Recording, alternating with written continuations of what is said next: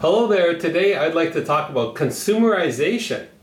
Now, Wikipedia defines consumerization as the reorientation of product and service designs to focus on and market to the end user as an individual consumer versus an earlier era of organization-oriented offerings.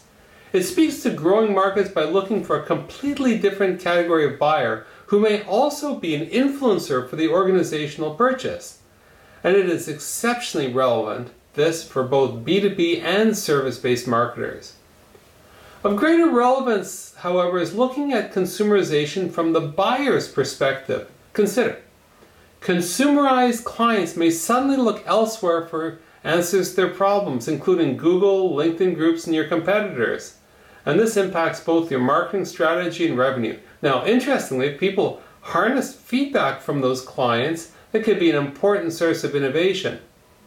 Consumerized members of an association may no longer see membership as a great investment. They may compare membership with alternatives and decide that something or anything is a better use of their funds, and that impacts membership.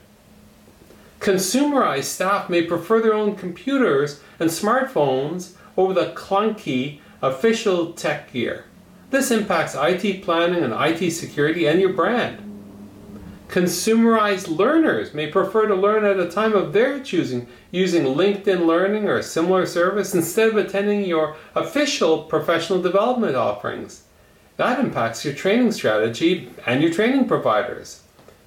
If the internet and Amazon has taught us anything, it's that we are fast approaching a time with almost perfect access both to information and capability.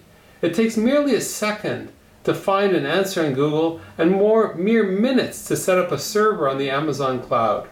So here's your challenge. Imagine a time, 5 years in the future, when you're competing in a completely consumerized market. Now, it's a significant analytical exercise to imagine what it looks like. So my challenge to you is a bit more practical.